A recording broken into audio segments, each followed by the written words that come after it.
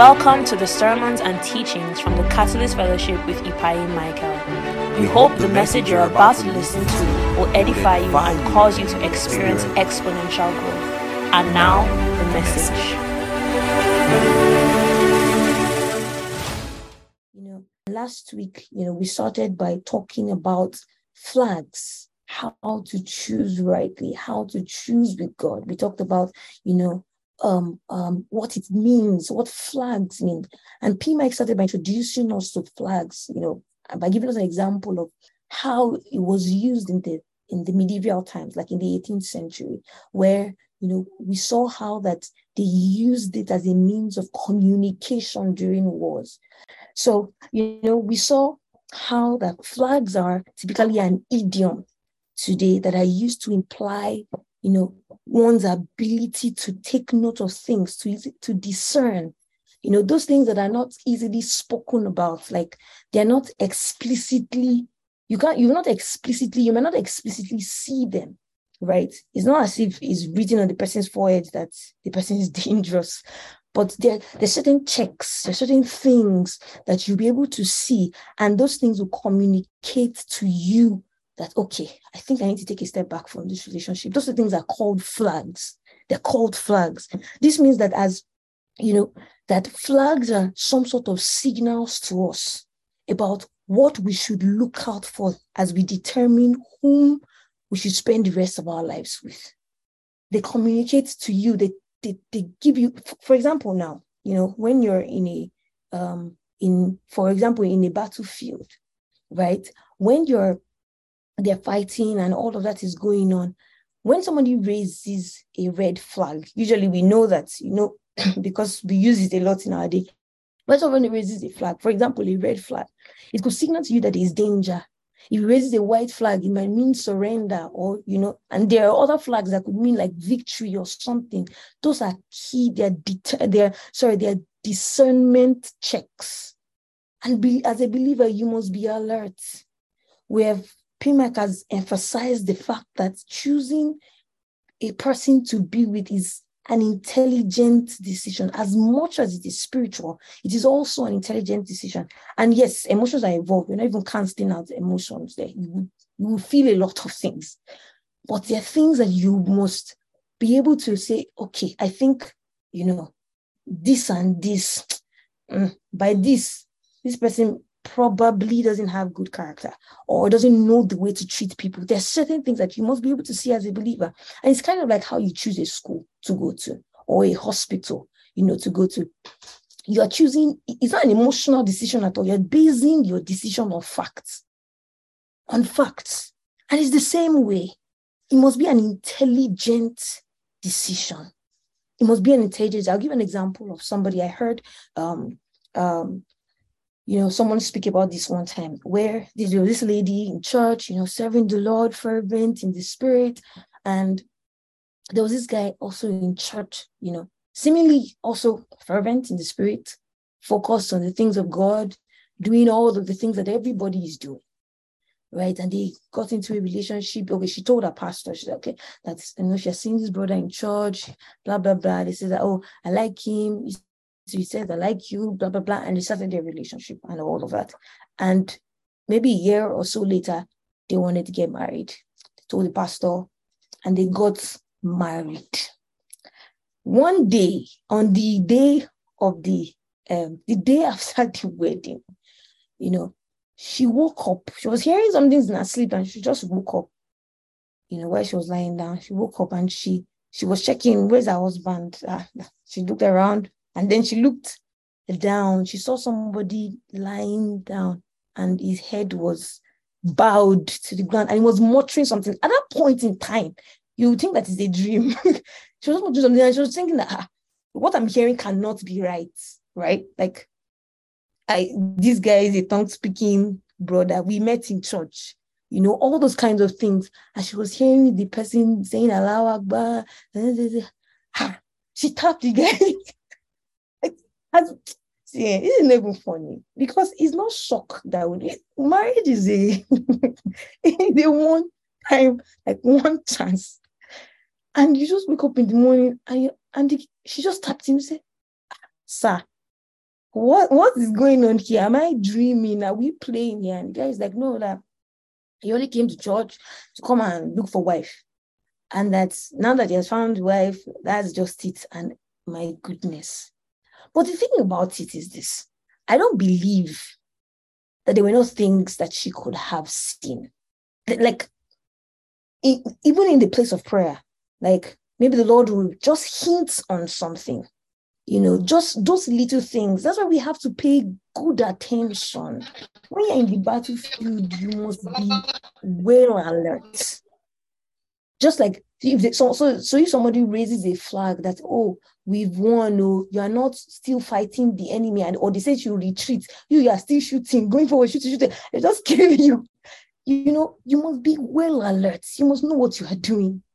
And I believe that the Lord, there must have been some checks. There must have been some things, there must have been some things that, that the Lord said, okay, I think you should check on this thing, or just push back a bit on your emotions and do this and do that. There must have been some signs. So because the Lord doesn't leave us helpless, He has said it in His word. God wants to guide you. God wants to lead you, right? And we've seen those things as from last week. Pastor Laju of Celebration Church will say it this way. She says that courtship is when to love intelligently, and marriage is a time to love what? Blindly, because you're already inside. So just cover your eye. I love the person. Anyhow, you have collected them.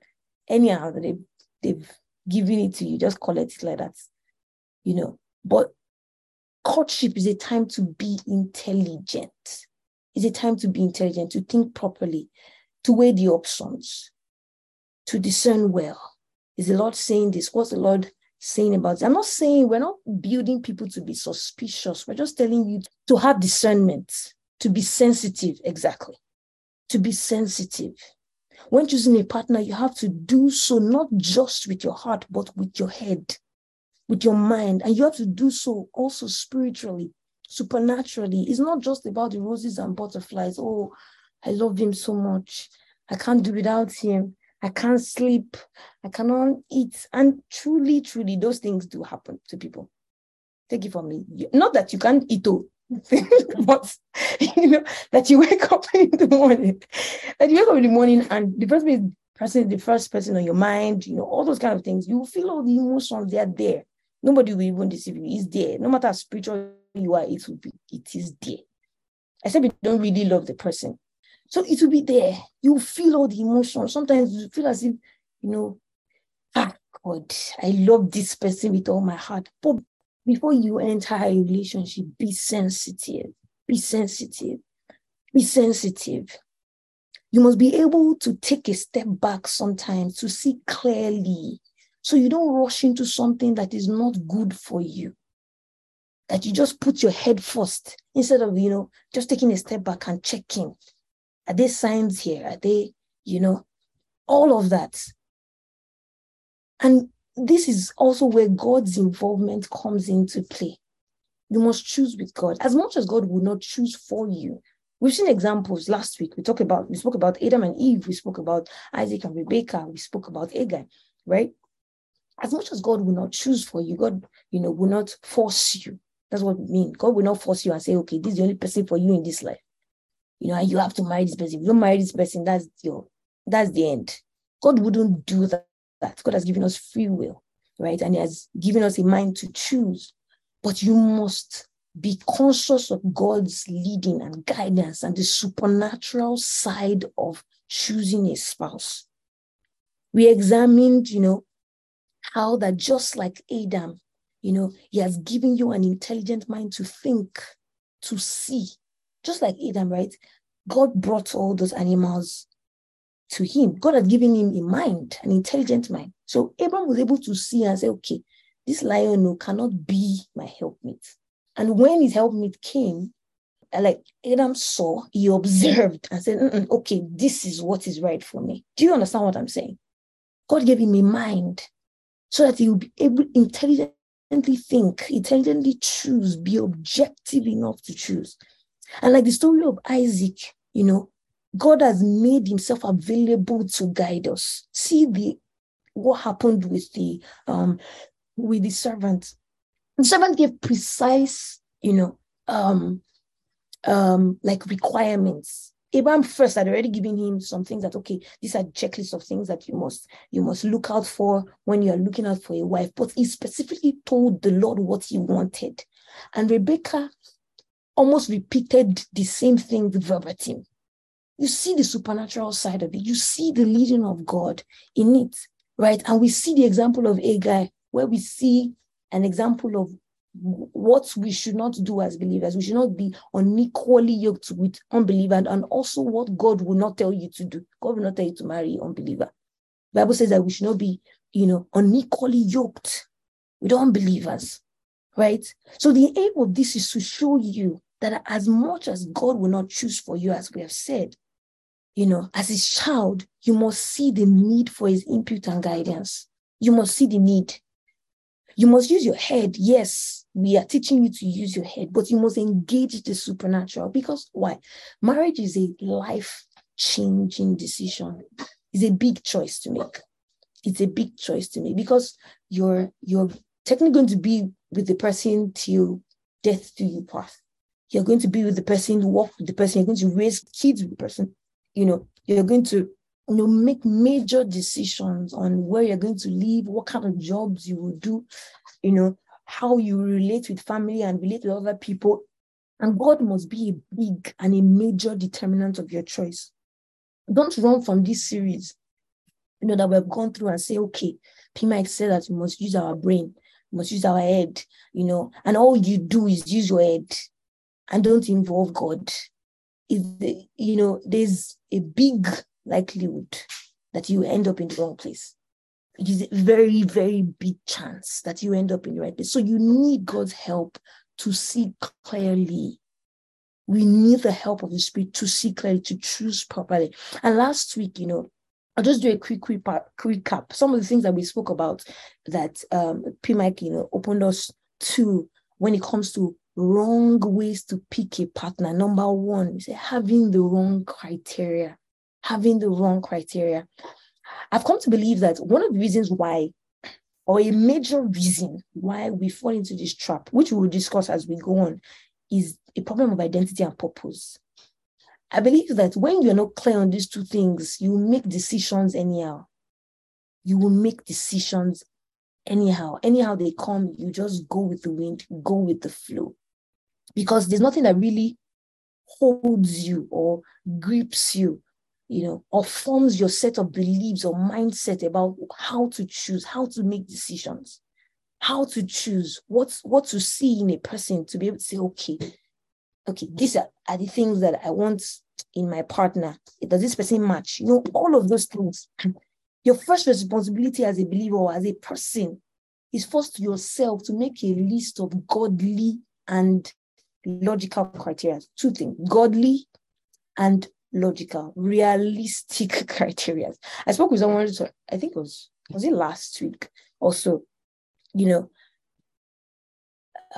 spoke with someone last week and the person was saying that the person was like that she described a dream man to me, and she was like she wants a Trinidad kind of guy. He has an indie accent.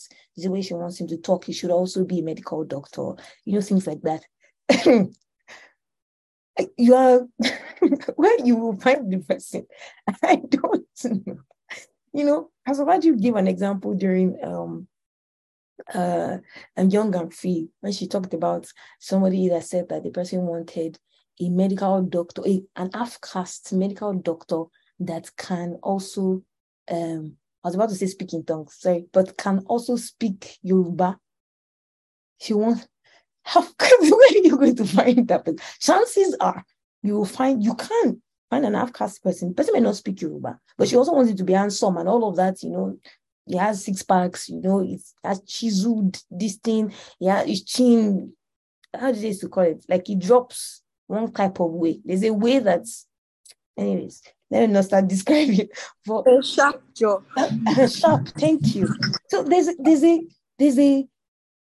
some expectations I'm like, what exactly are you looking for? Is this a beauty store? What a beauty contest? What are we doing here?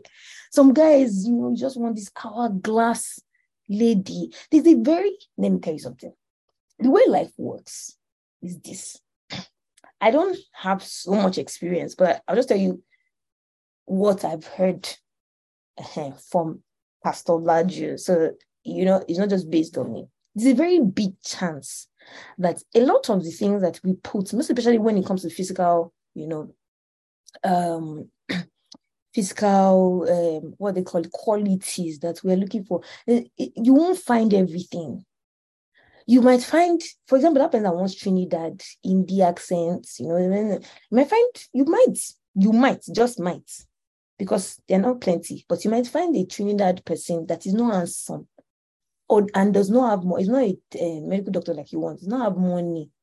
Either you take him like that or you leave him. You might find handsome is not Trinidad, is a black man. You might find, those qualities are. I'm not saying that you should now shorten your expectation. That it's not good to have expectations. We'll talk about that, but let them be realistic. All your focus, for why you or who to be in a relationship with shouldn't all be physical attributes. Because P. Mike said something very profound last week. He said that if you're looking for a woman or a man who will spur you up to good works, who would pray with you, who would submit to you and love you, to raise your kids together, then nothing about the size of our lips or our hips or the shape of our head, the way his hair falls or the way his eyes are, they glitter like the stars.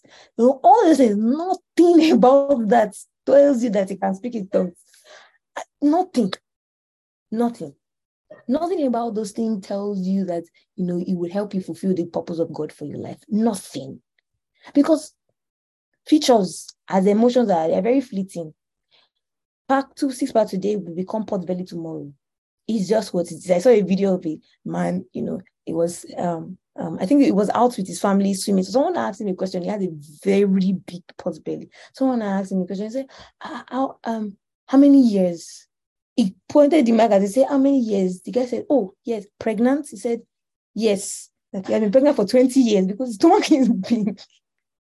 So big. God knows. Maybe he started all chiseled, he used to go to the gym, do everything. And he was like this buff guy. As time went on, he married, he got kids, he got comfortable, things changed. I'm not saying that you should now relax, so I beg. I'm not saying that you should now relax, you don't now look good, you now be looking fat and got pot belly at 20, at the age of 20, but just don't base all your expectations or life on those kind of criteria. Number 2, looking in the wrong places is another reason why people choose wrong. And I believe that this is a result of number 1. When you have the wrong criteria, you will go to anywhere to find a spouse. If all you're looking for is 6-pack, just go to gym. There are plenty there. And there's a 0.01000000 chance that you'll find one of them that has 6-pack, that's a tongue-speaking believer, that is serious with God, that is fervent in the spirit, things like that. 0.00001. What are the odds?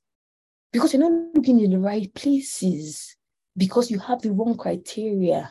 All of it is physical. If you're a guy, you're looking for shower-shaped, individual. You're just looking on the streets. Anybody that passes you, like, say, you're the one for me. God answered it.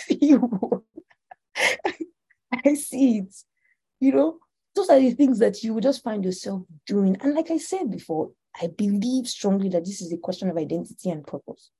Also, people ask the wrong questions. You ask the wrong questions.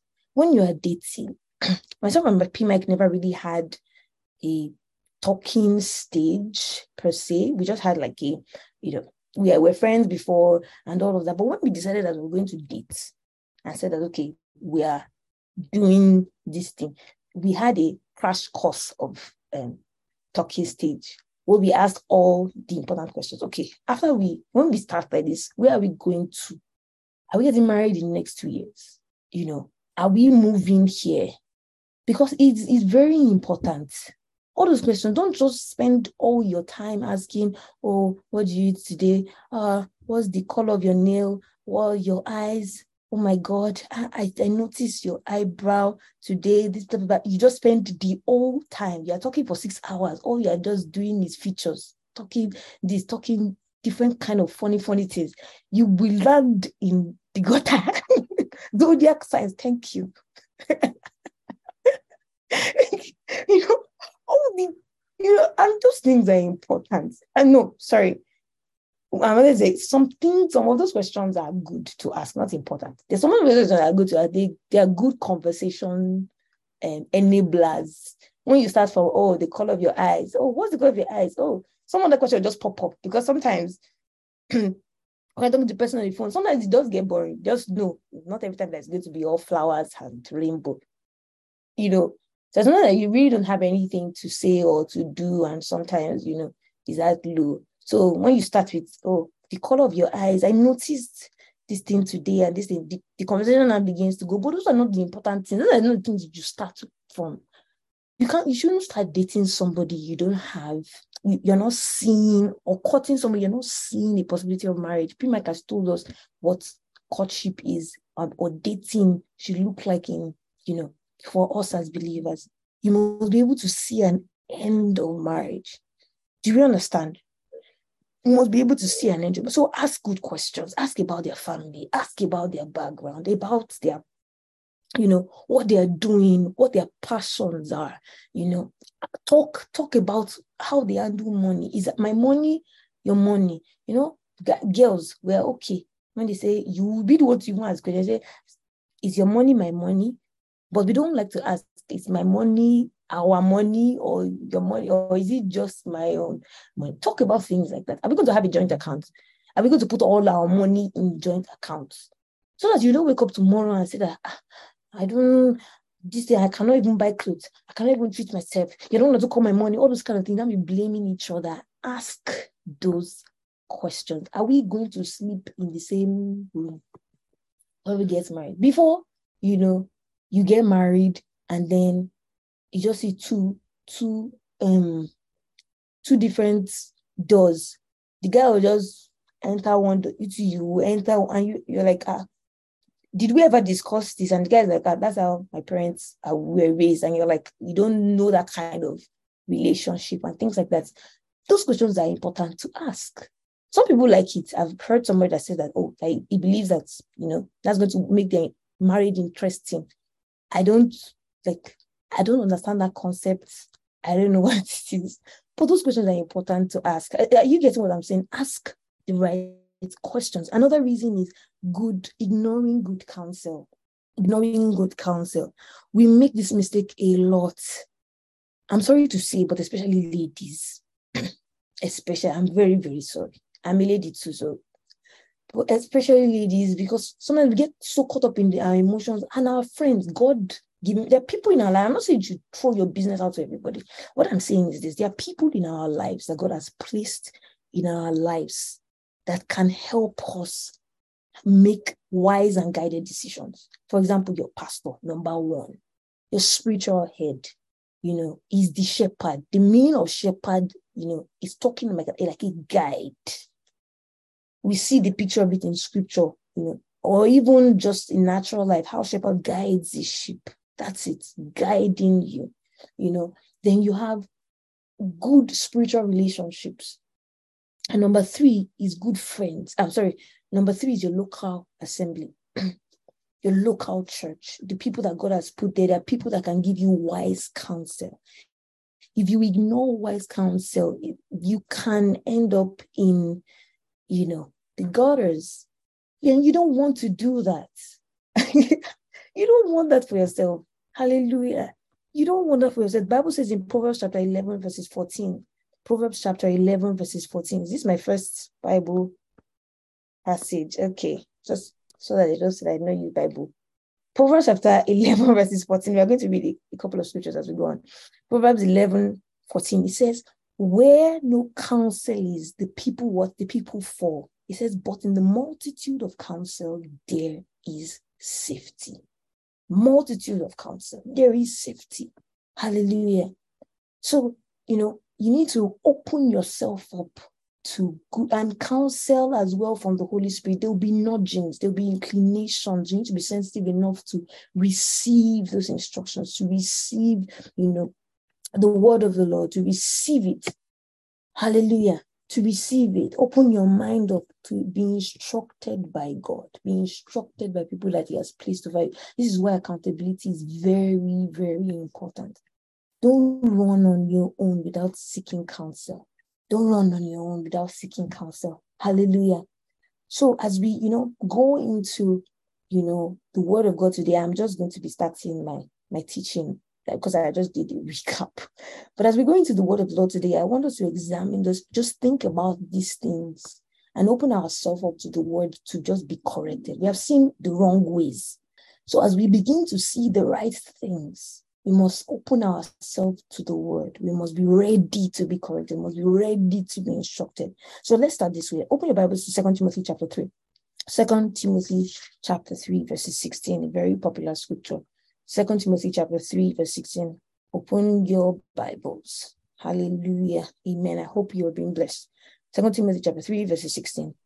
The Bible says, all scripture is given by inspiration of God and profitable for doctrine, for reproof, for correction, and instruction in righteousness. So the word of God is what is given by inspiration, is God breath. Hallelujah. Is inspired fully by the Spirit of God. And that inspiration is profitable for doctrine. And the word doctrine there is didaskalia, which means teaching. Is profitable for our teaching, for our indoctrination in God, for our learning. Hallelujah. And then it says it's profitable also for reproof. Reproof is talking about is a word for in the Greek means evidence. It implies like giving proof for something, giving evidence for something. So the word of God it means that the body of scripture is enough to give you evidence for what you believe and evidence for why you believe what you believe. So as you are being taught, right, as you're being indoctrinated, you see, your teacher will help you see through scripture how, what he is saying is being backed up by scripture. The word of God must give evidence for itself. Hallelujah. It does give evidence for itself. Number 3, which is what we're focusing on, is correction. Correction.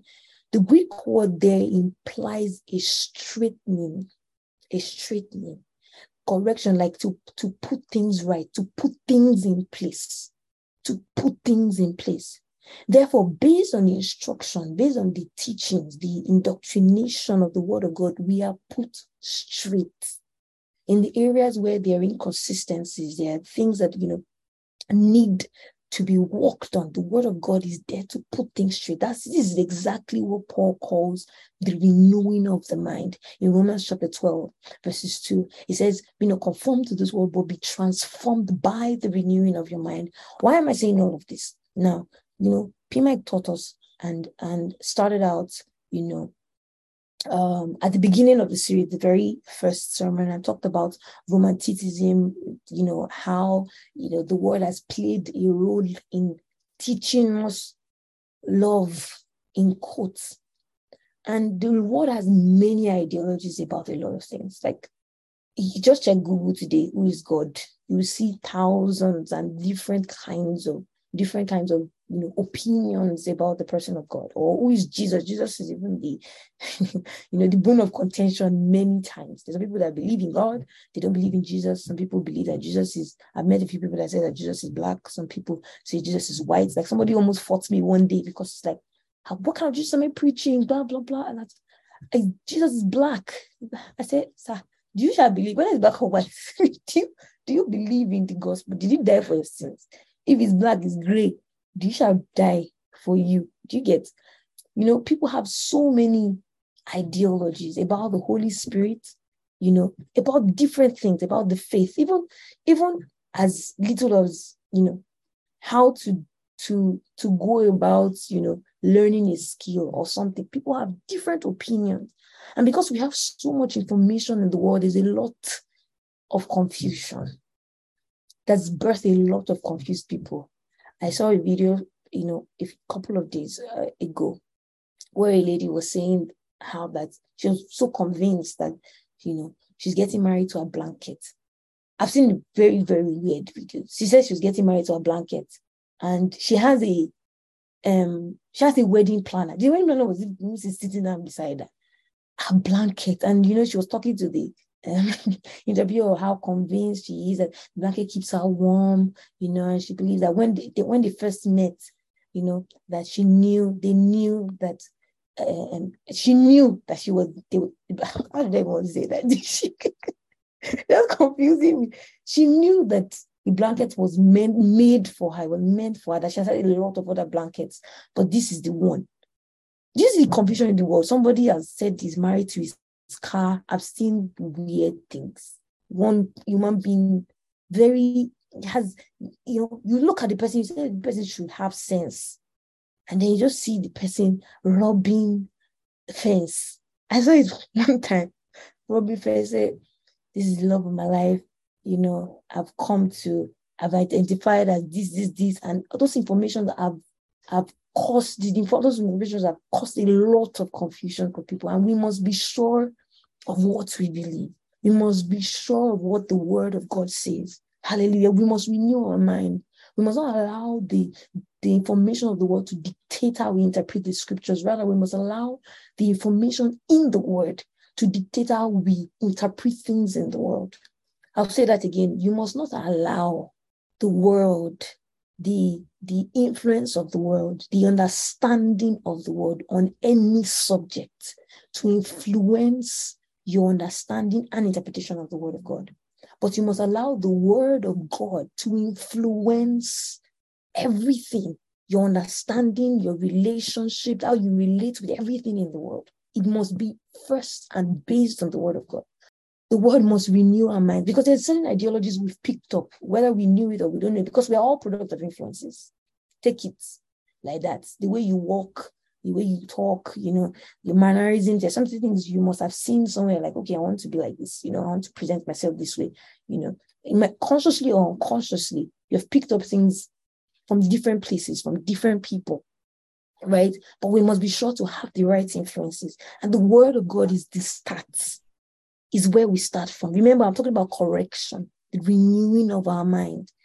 So we must be sober enough. The Bible says that we should receive the word, the engrafted word, in meekness, soberness and meekness, right? It talks about, in 1 Corinthians, talks about ideologies that are fighting with the word, fighting against the knowledge of God, and they must be pulled down. Those strongholds must be pulled down, and it is by the teaching and the hearing of the word. I'll give you an example in scripture of, how an idea of the word was presented, and how Jesus saw the ideal of the kingdom, because there are certain things that, let me not go at it myself. Let's just open our Bibles to Mark chapter 10, verses 37 to 45. Can somebody read for me very quickly? Mark chapter 10, we're reading from 37 to 45. Mark chapter 10. Anybody? Somebody read it for me. Verse what, man? Verses 37 to 45. May I read? Yes, anybody could read. Yes, okay, so it says, they said unto him, grant unto us that we may sit one at thy right hand and the other on thy left hand in thy glory. But Jesus said unto them, ye know not what ye ask. Can ye drink of the cup that I drink of, and be baptized with baptism that I am baptized with? And they said unto him, we can. And Jesus said unto them, ye shall indeed drink of the cup that I drink of, and with baptism that I am baptized, with all shall ye be baptized. But to sit on my right hand and on my left hand is not mine to give, but it shall be given to them for whom it is prepared. And when the 10 heard it, they began to be much displeased with James and John. But Jesus called them to him and said unto them, ye know that they which are accounted to rule over the Gentiles exercise lordship over them, and their great ones exercise authority upon them. But so shall it not be among you. But whosoever will be great among you shall be your minister, and whosoever of you will be the chiefest shall be servant of all. For even the Son of Man came not to be ministered unto, but to minister and to give his life a ransom for many. Hallelujah. Thank you very much, ma'am. So we see this picture of two people who came to Jesus, two of the disciples who came to him and they said, they're like, Master, I want to sit at your right hand. And I want to say, this one is like, God, I want to sit at your left hand, And when we read in context, first of all, we understand that when it talks about right hand side or right hand and all the figurative expressions for authority, right? We know we have been taught. I don't want to go over it today. But, and as we read in context, we would actually see very plainly that they were talking about a place of rulership or authority. And so that means that they wanted to rule with Jesus. And I believe that because they still had a political mindset about Jesus. So we can see that even after the resurrection of Jesus, they had an idea still that Jesus was going to deliver Israel. He was going to have a political rule, and cause the Romans to get their hands off the Israelites and, do this whole revolution. And in Acts chapter 1, I don't remember exactly the verse, but they asked him from verses 3, I think it's verse 6. When you see from verses 1 and verses 3, Jesus, went there, Jesus resurrected. And the Bible says that he taught them for 40 days, things concerning himself. And he taught them, he expounded unto them. Go back to Luke chapter 24, he expounded unto them the things concerning himself, the things from Moses, from Genesis down to Malachi. Jesus had the whole teaching session, showed them to scripture what his kingdom was about, who he is, what he was about, and everything. After that session, they're like, Lord, you're a great teacher, but when are you going to, bring this kingdom, and have this political reign? And Jesus is like, for you, it is not so, So there are certain ideologies they still had. And they said, I want to sit at your right hand. I want to sit at your left hand in glory. They were definitely not talking about his resurrection here, because they didn't even believe that he was going to die. You remember when Peter was like, Lord, you won't die, that you will not die. God forbid that you will die, and Jesus had to, rebuke him. So they could not have been talking about, sitting at his right hand in glory here. They must have been talking about a governance, a rule, when he has his political role. And Jesus now began to correct their mindset about it. Verses 42, it says, but Jesus called them to him, because they went when Jesus told them that, can you drink of my cup and all that? Can you go through my suffering? And Jesus said, he called them back. He says, ye know that they which are accounted to rule over the Gentiles exercise lordship over them.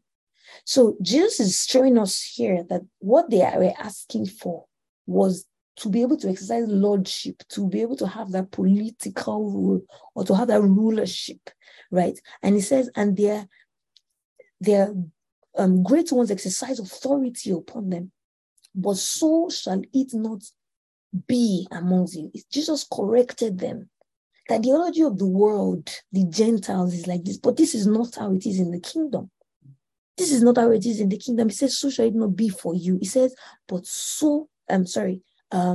whosoever will be great among you, what shall be a minister? Minister means servant. You will serve. The Greek word there literally implies a waiter. You are waiting on somebody to do his bidding. That's a minister. And then he says, for the Son of Man came not to be ministered unto, but to minister and to give his life as a ransom for many. So the ideology of governance, the ideology of rulership, the ideology of leadership in the world is different from what the Word of God presents here. And that is why I mentioned it before, that the Word of God must be our basis for every topic, our basis for every ideology. Hallelujah. So as we speak on relationships, Open your mind to receive the engrafted word of God with meekness. As we examine, what are the flags? What are the negotiables? What are the non-negotiables? Receive the word of God. Open your mind up to the word of God. Let it break down every ideology and mindset that you've had that is contrary to the word of God. Hallelujah. Amen. Amen. So there are two things as we begin. The two things that I want us to, first address when it comes to making the choice of a spouse. Two things. And I believe very strongly that these two things on a general note are supposed to help you to, in life's decisions generally, because they help you to choose what side you're on. For example, now, if you're in a war zone, going back to the example of the flags, if you're in a war zone and you have no idea where you're supposed to stand, like what side you're on. If a person raises a flag at your right hand to retreat to his people, you might follow the enemy camp with them and they will end up killing you if you don't know what side you're on, right? So these two things help you to put perspective to life, help you to be decisive, to be focused, to know what you're doing basically when it comes to choosing a spouse, so that you can properly discern what flag this is. Is it for me? Is it not for me? Does it mean I should forge ahead? Does it mean I should withdraw? Hallelujah. Does it mean I should even go near the battlefield at all? Hallelujah. So the first thing we're going to talk about is identity. First thing we're going to talk about is identity. Who really are you? I believe the question on identity is a very important question in making life's decisions generally. You must know, who am I? What am I here for? Like, what is my life about? Who am I? Who really am I? You must be able to ask and give an answer to this question as you consider your journey in life and also in your choice of spouse. Let's open our Bibles to James chapter 1, verses 22. James chapter 1, verse 22 to 25. God help me, I need to begin to rush. James chapter 1, verses 22 to 25. And the word of God says, but be doers of the word and not hearers only, deceiving yourselves. For if anyone is a hearer of the word and not a doer, he is like a man observing his natural face in a mirror.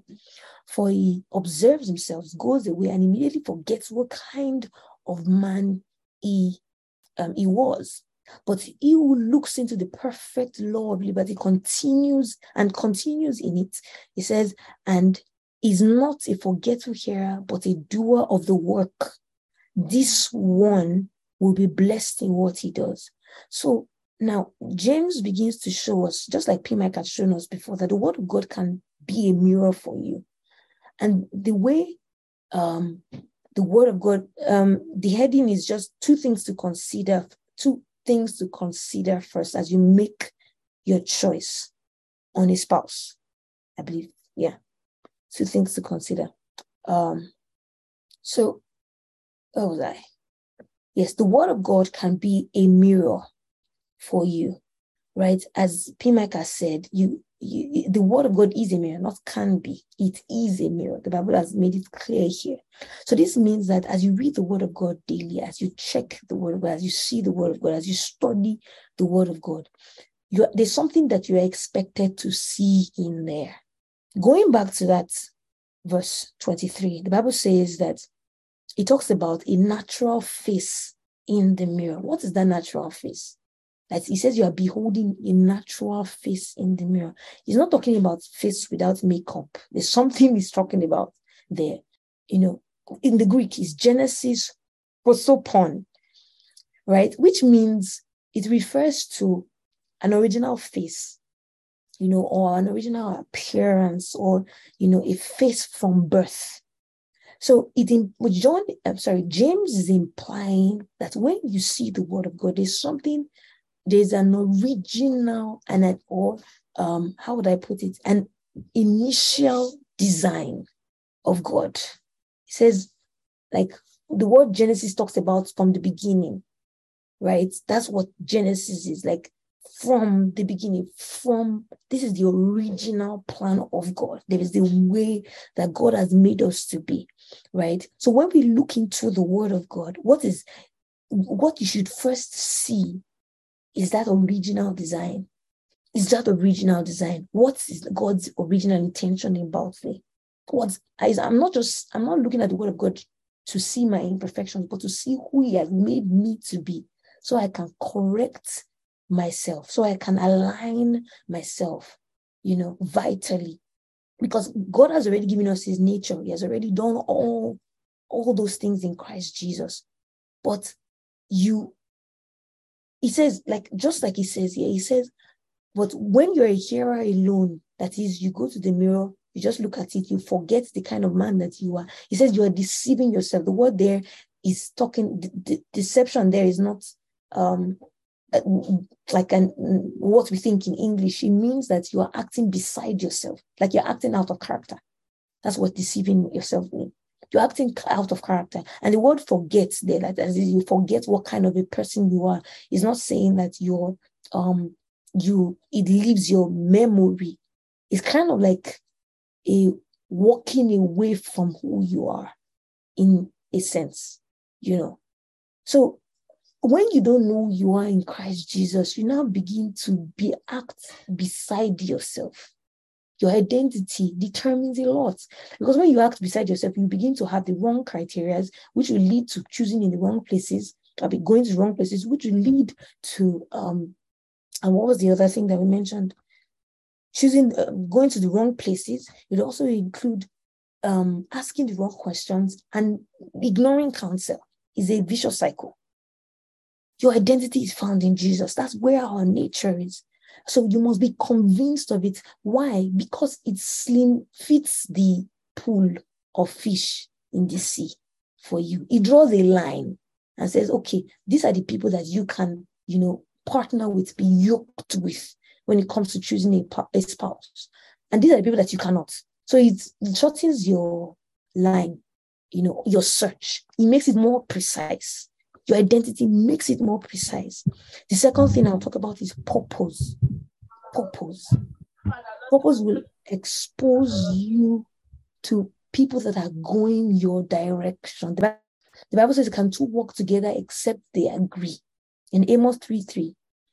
So purpose will help you walk with people that agree with you, agree in values, agree in mindsets, in ideologies, in purpose, in everything. In everything that you need to do that is important or vital for your choice. You will make decisions. You will have a pool of choice of people that are heading your way. So you're not just saying that, oh, if anybody comes your way, this is why one of the reasons why anybody that comes your way just becomes a potential spouse for you, or a potential boyfriend or girlfriend, because you're not really examining the important things. Where's the person headed? That's why you must ask those questions when you're in talking state. Where are you going? What are you doing? Fine, the person must not have everything figured out, but you must know at least, this is what I want to do. This is what God has called me to do, and then do those things, those values, the purpose. Does it align? Does it agree? Before we begin to make this decision. Hallelujah. So this is very important for us, because your identity and purpose gives you values and points you to places that really matters. Point you to people, and places that really matter. Hallelujah. Amen. Amen. Hallelujah. Do we understand? Yes, ma'am. So you must settle these things. Yes. Hallelujah. You must settle these things in your mind. Who am I? Who am I? Where am I going? What is, my purpose in this life? And as you, begin to examine those things, you begin to put yourself in a place where you can say, okay, you can sift the people that are coming towards you. Maybe because I use the word sift now, but I don't mean any shade whatsoever. But P-Mike has used the opportunity that he has had and the privilege that he has had to talk about relationship to expose me in the open, right? And maybe today I can defend to myself. Why is your camera on, sir? You're not here before. I can, exonerate myself. When I told P. Mike, I said, somebody comes to you and just says that, oh, the person likes you, blah, blah, blah, and everything. And me, I'm a very focused human being. Very, very focused and intentional. And I said that I will not marry anybody that is not more spiritually, oriented than I am, because I'm looking for a spiritual leader. That's the mindset of the Bible. Like he said, we should submit to husband as, submit to Christ, right? We must be able to submit to his leadership. And I told him, I said, I cannot put myself in a situation whereby you don't know where you're going, I don't know where I'm going, right? And, so that discussion was based on, I knew what I wanted.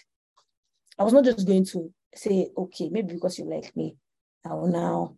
And anyway, I don't want to explain myself too much, but my crush used to last it can last 1 minute. I can see one guy very fine. I just hear him talk. I'm like, see me, what happened? How did you like this person? How did you like this person? Because there's certain things I was looking for that were really, really the most important things. And that's how you must think. You must think like that. So as we, so what are the things? How do I choose a spouse? Now, what are the right things to do as I begin to choose a spouse? Now that I've seen the wrong things, the wrong ways, we have examined the two things I must consider: my identity. I must consider identity. I must consider purpose. So what are the things I must do now, to choose a spouse wisely? Number one, be the right person. Be the right person. Before you come up with a checklist of what you like or what you want, what the person must smell like, how the person must eat, how the person must sound, how the person must carry himself or herself, all those many, many things. Are you the person that person you're writing, that list, person from Trinidad, you want him to be a doctor, a tongue-speaking believer, fire-branded, ministry, at the time you're getting married, you must be successful, all those plenty things. Are you a person that person wants to marry? That's a question that you have to ask yourself. You have to be the right person. You don't want to meet that person that you are all have fantasized about all your life. And then the person is all successful and everything. And the person cannot even look at your direction because you're not a person they can be attracted to. Do we understand that? So you have to work on yourself. Be the right person. Be the right person. Thank you. Lois Amari, are you your spec? Be the right person. Work on yourself. If you want somebody, that you can have intelligent discussions with, do you know 2 + 2? All those things. Are you, I'm sorry to use that example, I'm very sorry. But are you somebody that the person can have an intelligent discussion with? Do you understand? If the person, you're looking for people that, someone that is working, someone that's successful, do you at least have a job? Do you have something you're doing, to be able to even meet somebody that is successful? Because if you sit down in your house all day, eating and, you just told the Lord that, and tell people that God's going to bring the guy to my doorstep, and all of that, you sit back and you have a checklist of all that you want in the person. You have misruled.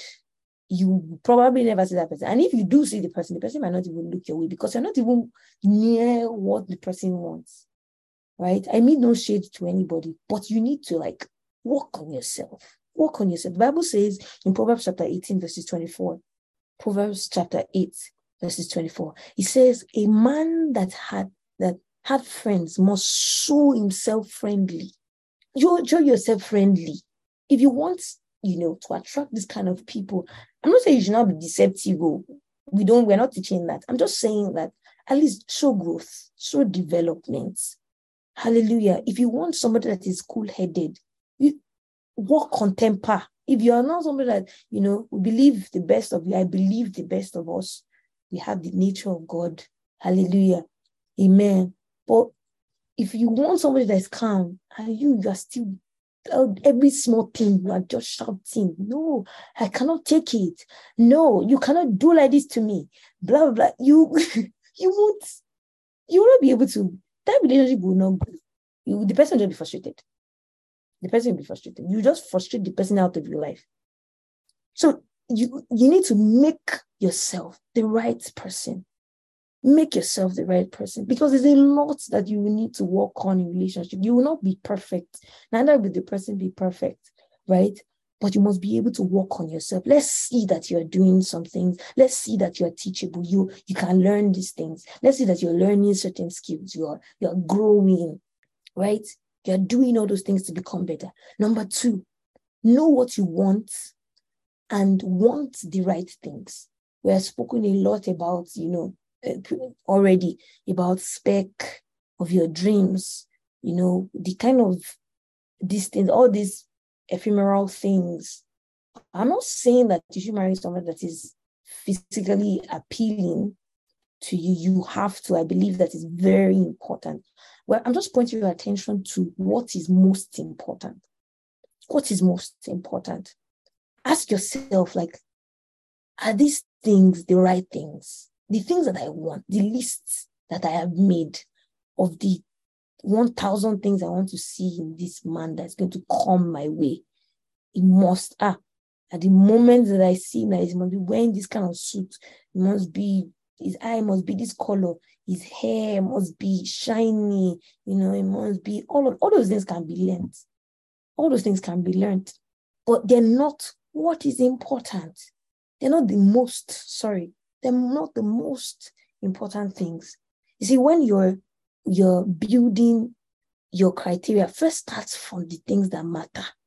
Start from the things that should be at the top of your priority.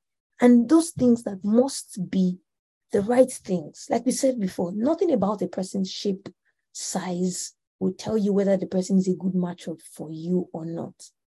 I know some people don't want to marry short people, like some girls don't want to marry short guys, and like that.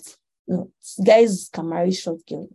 I don't know. People have different weird preferences. Anyways, I'm not saying, don't let me confuse myself. But what I'm saying is, you must be sure that your criteria are putting out there matches the job description. If you're looking, for example, if you're looking for a teacher to teach you math, it doesn't matter whether he's good at tennis or any other sport. What matters to you is that he can teach math, right? Because that's what he's called. That's why you are employing him. So look for the things that are the most important. Look for the things that are most important. And this is also, you see how purpose and identity intertwines with all of these things. It intertwines. When you understand purpose, when you understand who you are, your identity, you'll be able to prioritize rightly. You'll be able to make sure that the things that you want are the most important things. Like I said, they should be good looking. Everybody wants to marry somebody that is good looking, at least presentable, right? But first, what's the most important thing? Look out for character. Look out for a heart for service. Look out for his teachability. Don't marry somebody at the end of the day, he or she cannot be corrected. You're in for it if you marry somebody like that, because there's no way forward anymore. The both of you cannot grow together. There's a roadblock when you meet people that are, unteachable. That's just it. If they cannot be entreated by the word of God, but entreated by good counsel, no.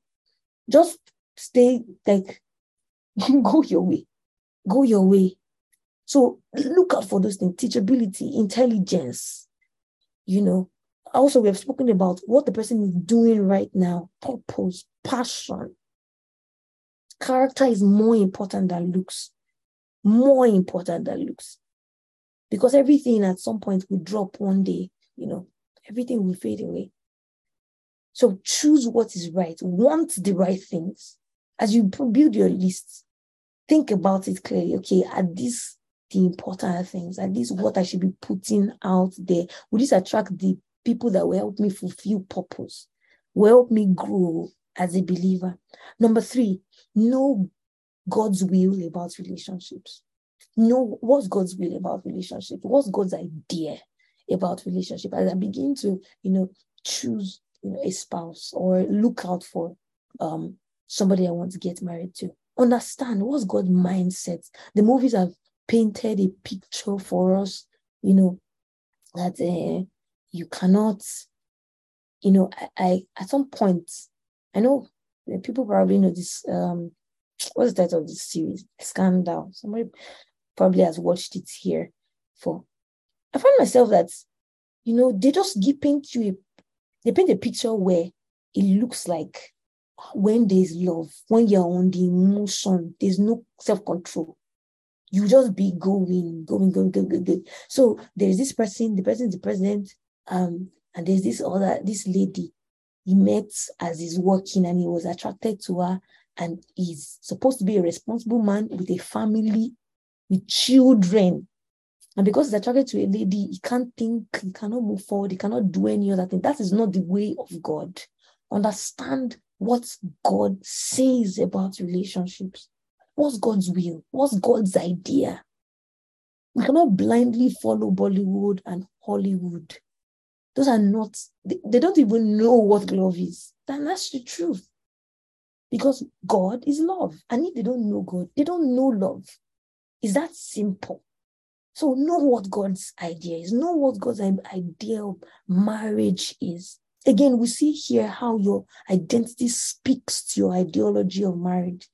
And it stems from, where you hail from, like where you come from. And you come from God. The Bible says that we read these scriptures, you are born of God. So because you are born of God, the Bible says in Galatians chapter 5, verses 1, it says, as little children, it says to imitate God as little children. The right rendition of that would be to imitate him because you are now children. You are his children.